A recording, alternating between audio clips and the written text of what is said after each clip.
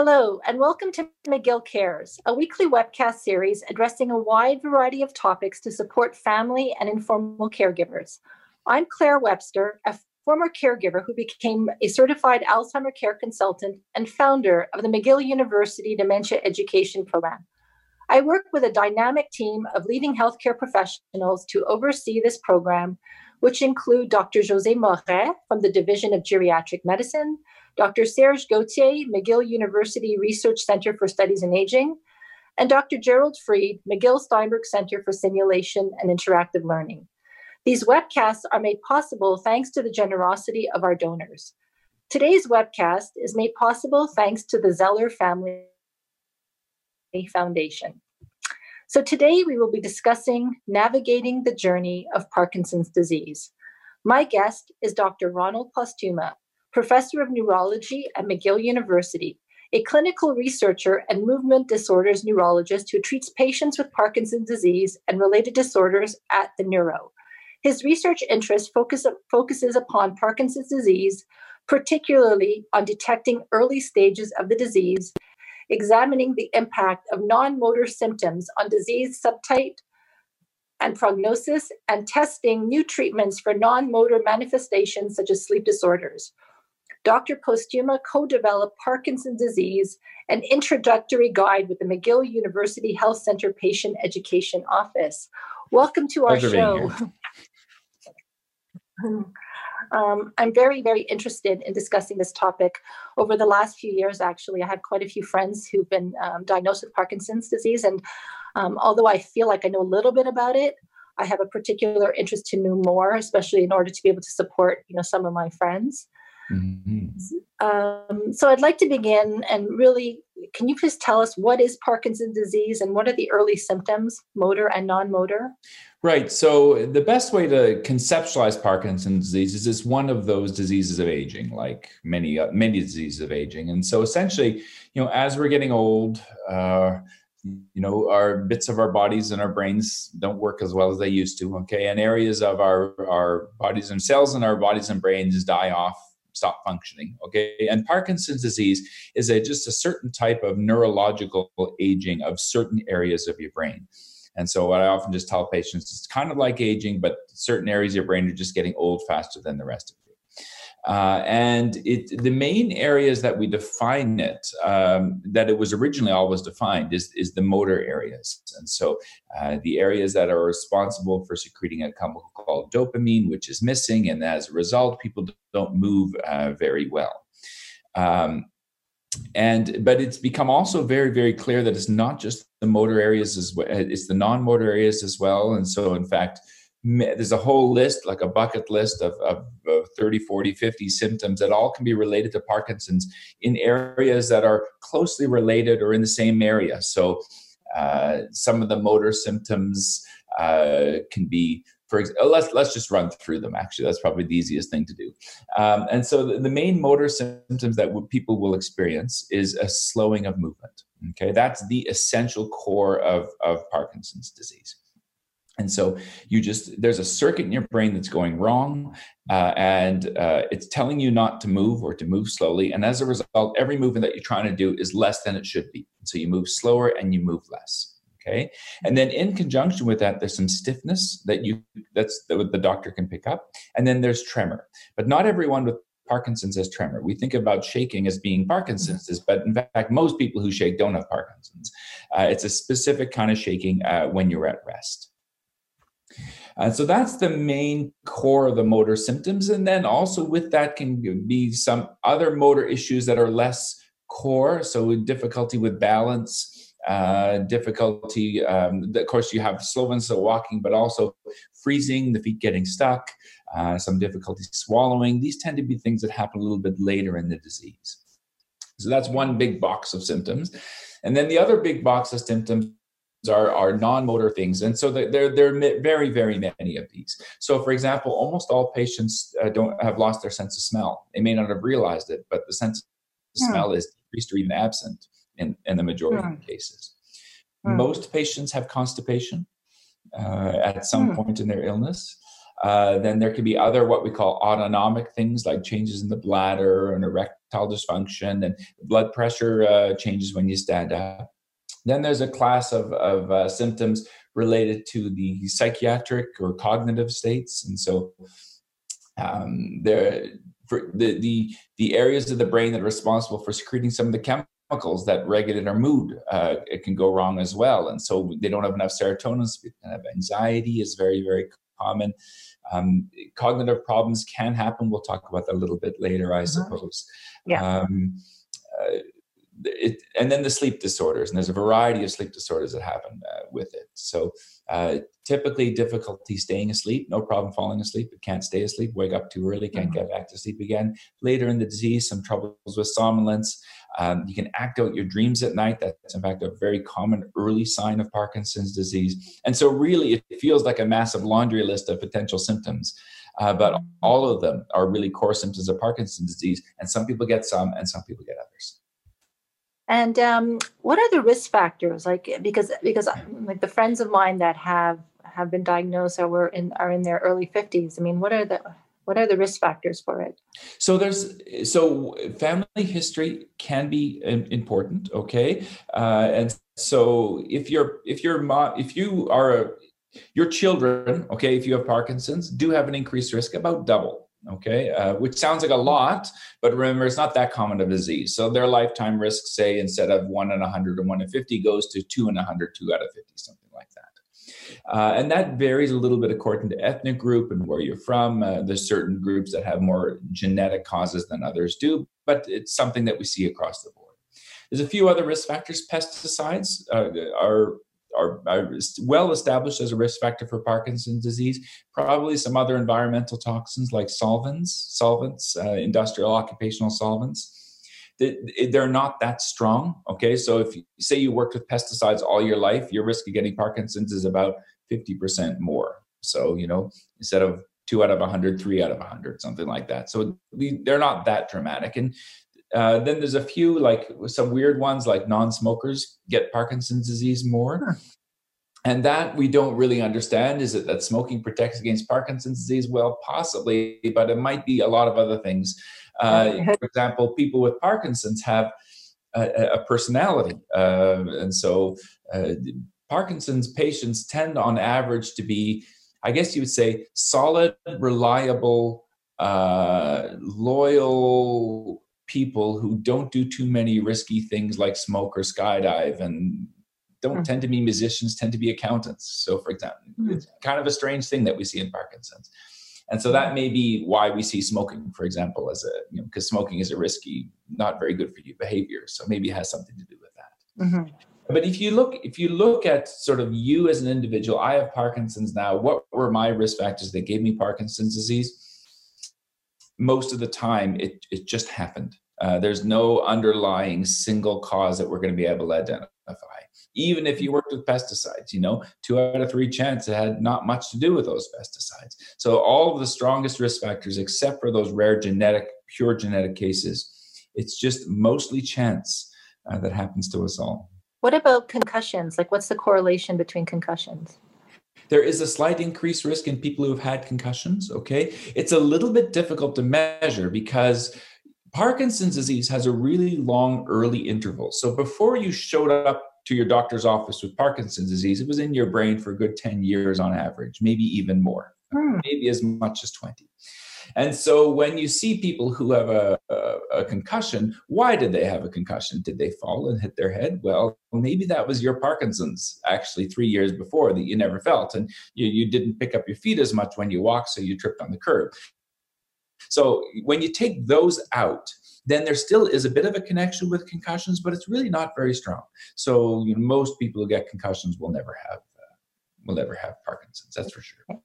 And how do you make the diagnosis?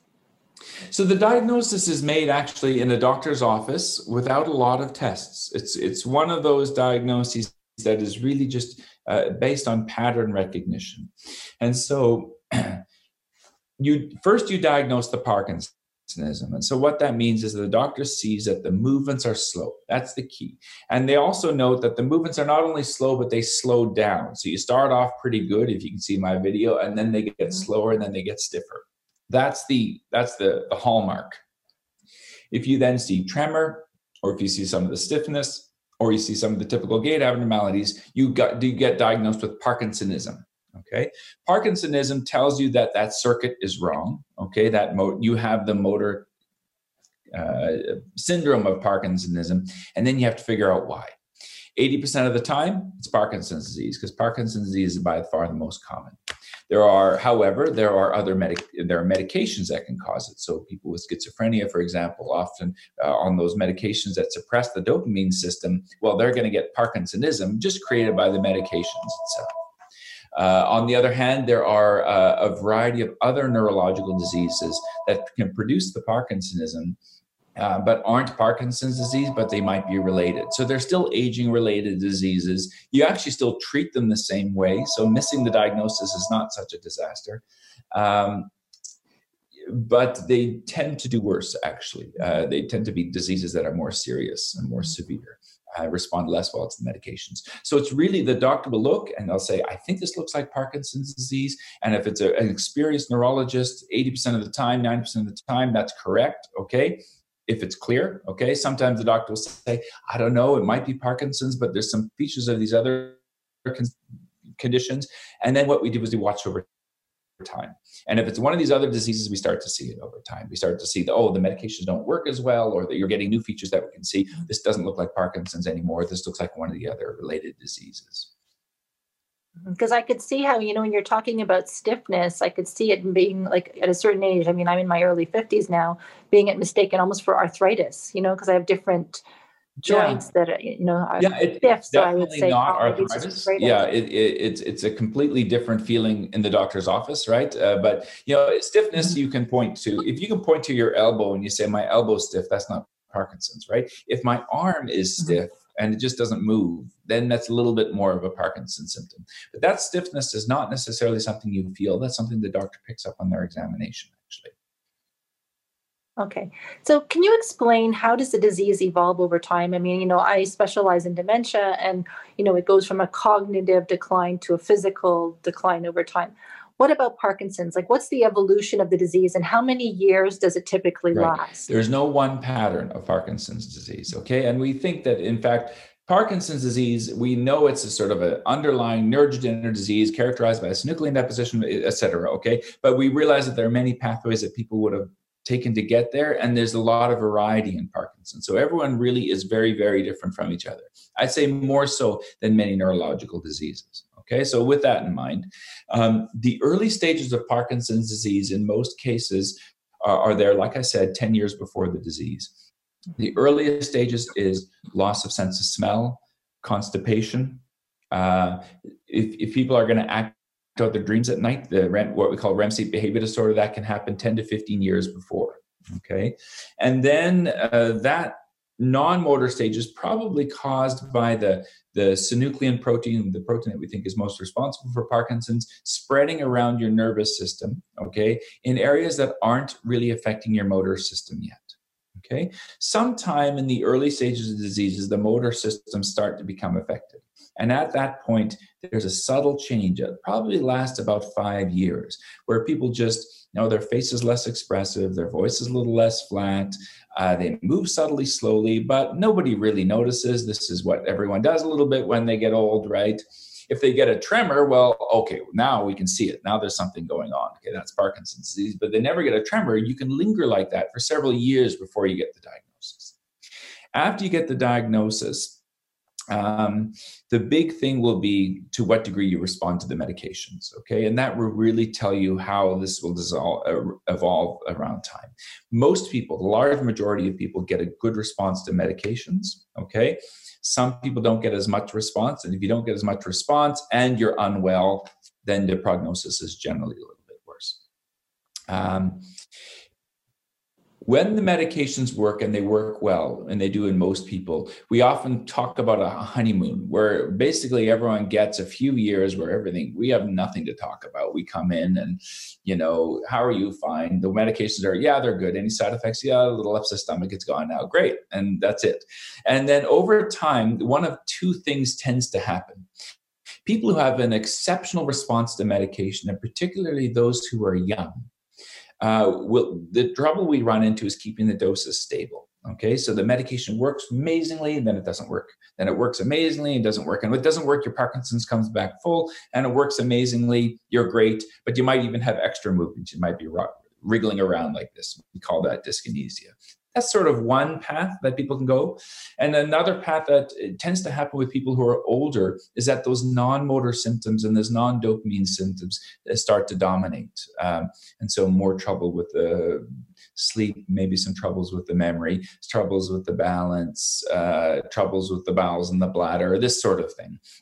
And so they're not absolute distinctions, but that tends to be the thing that ends people's honeymoon.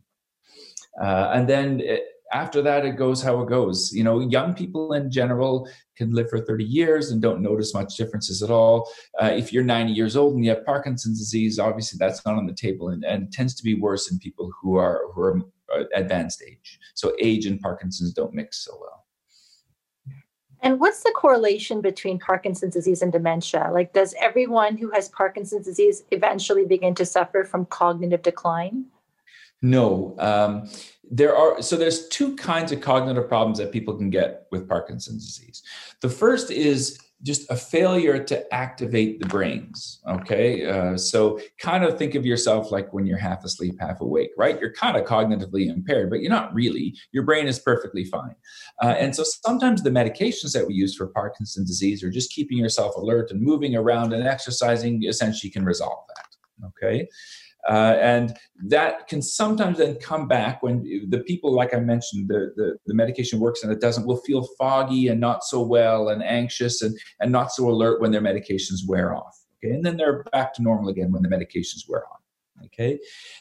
So that happens to many, many people with Parkinson's disease. The other thing that happens, though, to other people is that you can get dementia with Parkinson's disease. And it's probably related to the neurodegeneration actually happening in the cortex, in the areas of the brain that control our thinking, our memory, our concentration. It's not like Alzheimer's. There is a memory deficit, but the memory deficit's not so profound. It's more of a difficulty in paying attention, staying focused, and activating your memory. So if I ask an Alzheimer's patient, I want you to remember 3 words, okay? Ball, flag, and tree. Oh, I know, I shouldn't have. I gave my standard words to everybody. Okay, so now, an Alzheimer's patient will, I'll ask them 5 minutes later, what were those words? It's like, what words? They have no idea. The Parkinson's patient who has dementia will sort of say, I can't quite remember. And I could say, all right, it was a round object. Oh, yes, ball. So it's still there. It encodes, but they have difficulty activating it. So it's not the same sort of dementia that you think about with Alzheimer's disease. It's difficulty focusing, difficulty multitasking, sleepiness, etc. And not everyone gets it. It's when you're older that you get it. It's very unusual to get dementia at the age of 60, okay? But if you have Parkinson's, and you've had Parkinson's for 7 years and you're 95 years old, you probably will have dementia. Just like I said earlier, aging and Parkinson's is not a great mix. Okay, so to understand then, because I've seen cases where people have dementia and Parkinson's, so it's possible to unfortunately have both illnesses, correct? Yes, that's right. And so there's a condition called dementia with Lewy bodies, okay, Yeah. Which looks a lot like Alzheimer's disease, okay, but is basically Alzheimer's and Parkinson's at the same time, okay? So people are in the Alzheimer's clinics, and then they get this, we start to realize they're acting out their dreams at night, which Alzheimer's patients never do. They're very variable, they fluctuate, they have visual hallucinations. This is dementia with Lewy bodies, okay?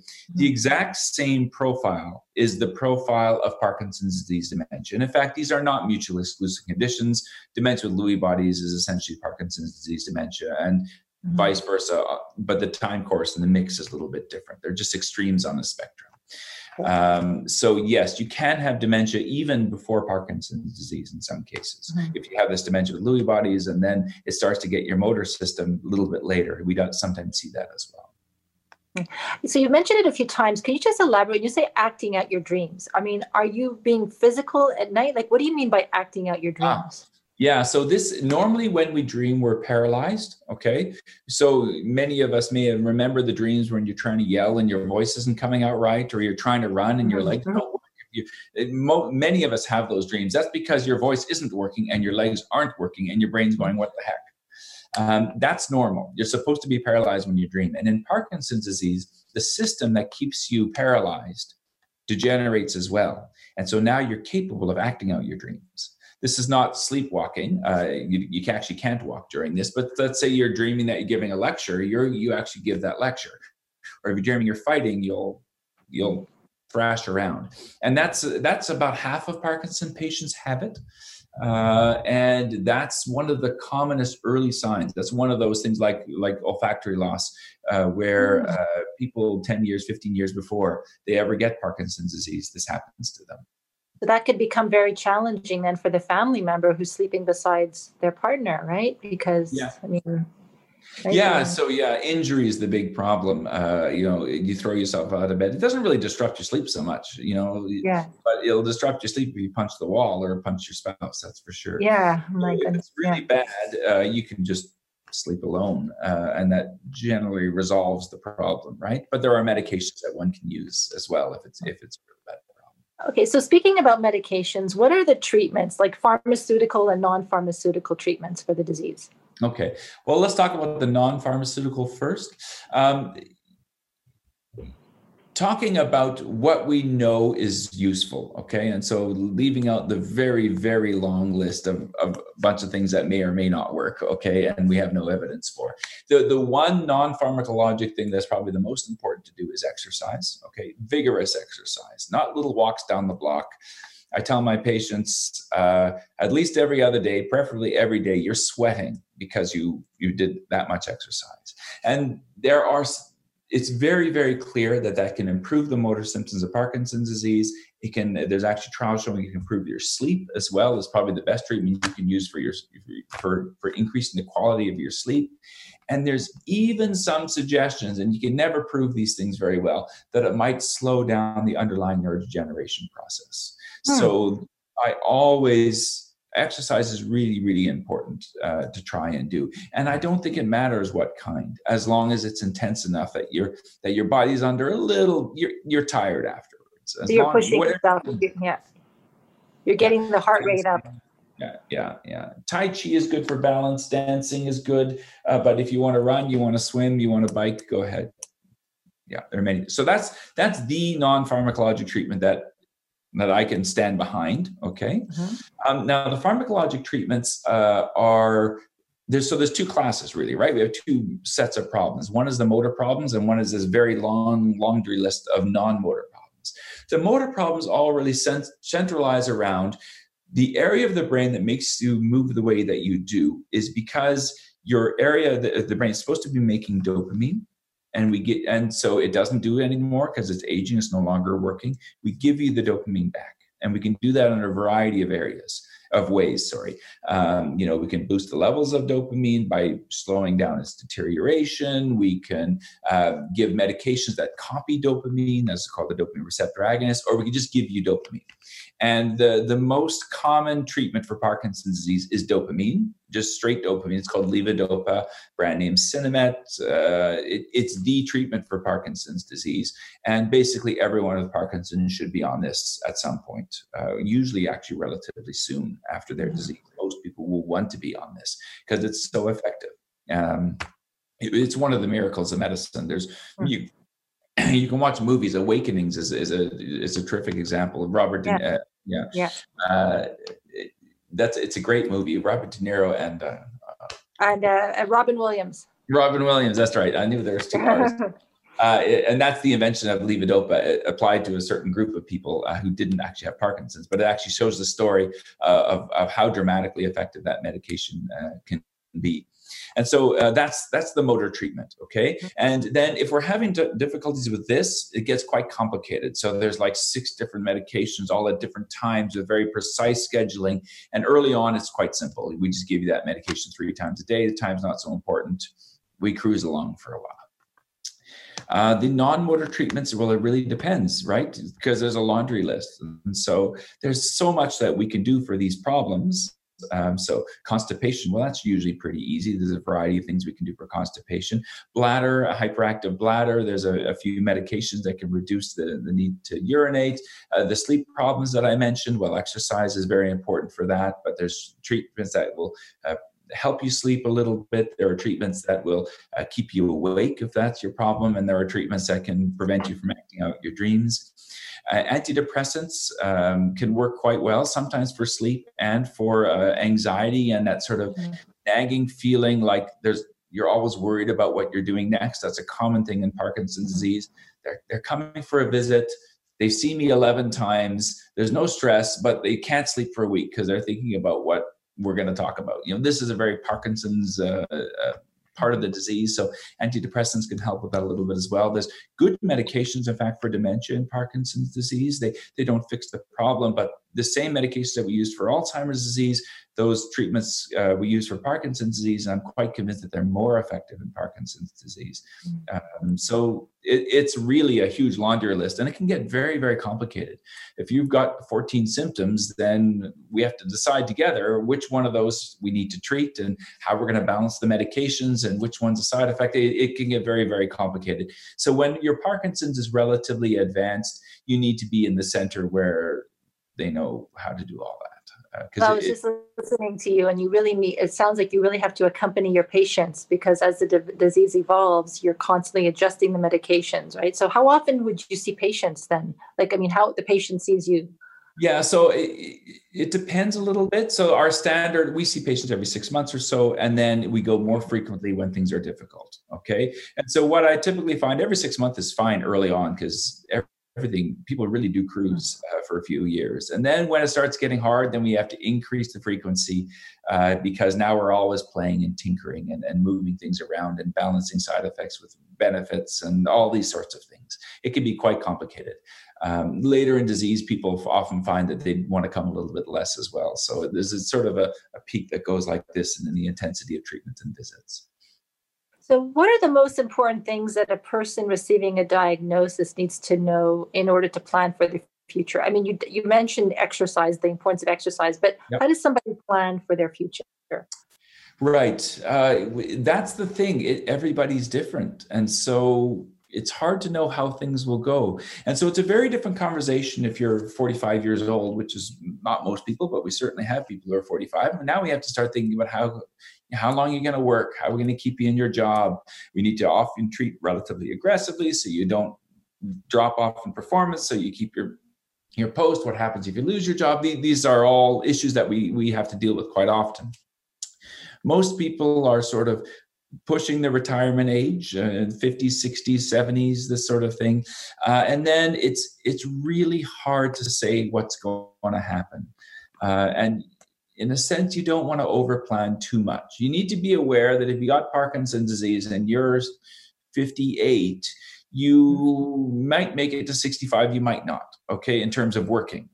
You might decide that you want to retire early. So be aware and start planning for that now, okay?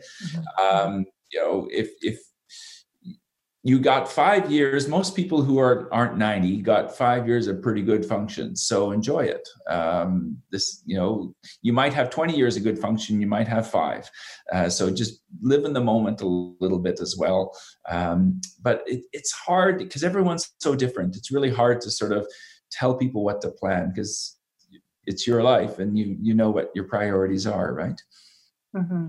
And how can family and informal caregivers best support a loved one? Well, it depends on, early on in the disease, when everything is fine, you just have to be there for emotional support, really. It's when things get difficult, a few years in, things can get difficult for caregivers. You have to make sure you got the resources in place a little bit, and you have to be maybe a year or two ahead.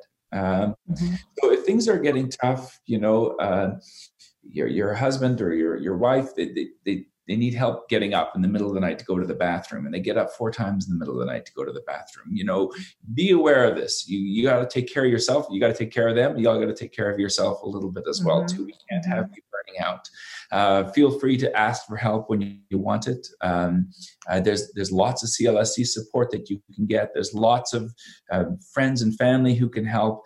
Don't feel shy to not do it all by yourself if it gets to that stage. Yeah, every caregiver is different and every situation is different. You have to be adaptable, and you have to simultaneously take care of your loved one and make sure that it's a marathon. It's a multi-year marathon. And so don't burn out. Take care of yourself and take care of your family at the same time. Yeah. So I really promote education. I think, like with regards to dementia, I always say exactly what you said before to the families that I work with.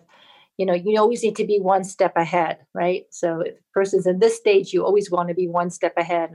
And education is really, I think, the most important recipe in terms of understanding what you're dealing with and support. So would you agree that like becoming as educated as possible on the disease, knowing what's coming and seeking out support early on is key? Yes, yeah, and this is different from dementia, of course, is that the person who gets the most educated is actually the person themselves, because you can learn, and so both Right. patients and their family members should get informed. It's a difficult balance.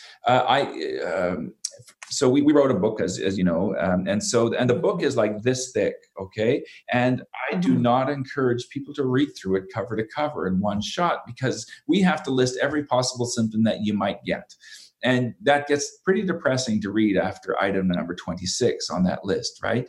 And so I think it's important to understand the basics of the disease, to understand, what are the main things that I can be doing, exercising? What are the main symptoms that I should be watching out for? And then have an idea of what that laundry list of symptoms is and store it somewhere and go, hey, I'm noticing that, I don't know, I'm seeing double. Is that a symptom of Parkinson's? Well, let's just go check. It turns out that it can be. All right, now I know. Now we can fix it, right? Not everything is a symptom of Parkinson's, but there's an amazingly long list. And so it's almost like, most people with Parkinson's are pretty healthy otherwise. And so most of the time when there's another symptom, it's probably something to do with your Parkinson's disease. And so be aware that there's a big, long list of things that you may have never thought of that are your Parkinson's disease and might be fixable easily. And so you need to be aware of the spectrum of the disease as well. What sort of things might happen to you, and keep an eye out a little bit for them, and so we can fix them. So as the disease evolves over time, will the family or informal caregiver require some professional caregiver support, because does the disease become more physical? And when you mentioned earlier that accompanying a person to the bathroom or accompanying showering, will it require over time like additional physical support for them? Yeah, so not everybody, right? Again, not everybody, but that can be a big issue. And so, if your person with Parkinson's is 280 pounds and you're a honey, you may need a lot more support. You may want to get that set in a little bit earlier, so that if they fall down, you have some way of getting them up, right? There are the CLSC, which in Quebec is the sort of government home support network, can provide quite a lot of hours of support, and not only just physical support, but just respite. If you're so scared that your loved one is going to fall that you never leave the house, well, it's like a COVID lockdown. You're going to go bonkers. You need to get out. You need to do things. So don't be afraid to look for help, not only for the physical demands, but just also for the mental demands as well, etc. There are physiotherapists, we have occupational therapists, there are nurses, there are speech therapists. There's a lot of people who deal with Parkinson's disease. There are groups that you can get out there. So look around. There's Parkinson Canada and there's Parkinson Quebec. There's in fact two organizations that can help people connect to resources or in the community. You can just go and Google them right now in French and in English. There's a lot of resources for people living with Parkinson's disease. I think we're relatively well off in terms of supports. So yes, go on the internet and watch your sources on the internet. There's a lot of crazy out there, but go to the places like the Michael J. Fox Foundation, Parkinson Canada, Parkinson Quebec. You can use our booklets as well, government sources as well. There's a lot out there for you if you look around. I was very, very impressed with this booklet. We're going to show a slide of it. Oh, yeah. But I was very, very impressed about the booklet that you created with the MUHC Patient Education Office and Dr. Anang.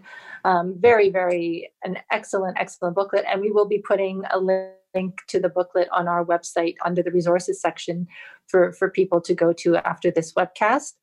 Dr. Postuma, thank you so much for joining us today. It was very informative. I felt like I've learned so much now about this disease, and I really thank you so much for taking the time to be with us today. It's a pleasure. Thank you. So everyone, please join us on Wednesday, November 4th, for the topic will be Healthy Aging to Stay Strong and Prevent Dementia. My guest will be my great colleague, Dr. José Moret, professor and the director of geriatric medicine at the McGill Faculty of Medicine, the McGill University Health Center, and the Jewish General Hospital. This webcast is an initiative of the McGill Dementia Education Program, which is funded by private donations. Once again, I would like to thank the Zeller Family Foundation for supporting today's webcast. If you'd like to make a contribution to our program or for more information, please visit www.mcgill.ca/dementia. And if you have specific topics or questions that you would like us to address during our webcasts, please email us at dementia@mcgill.ca. Until next week, take good care of yourselves and your loved ones. Thanks for tuning in.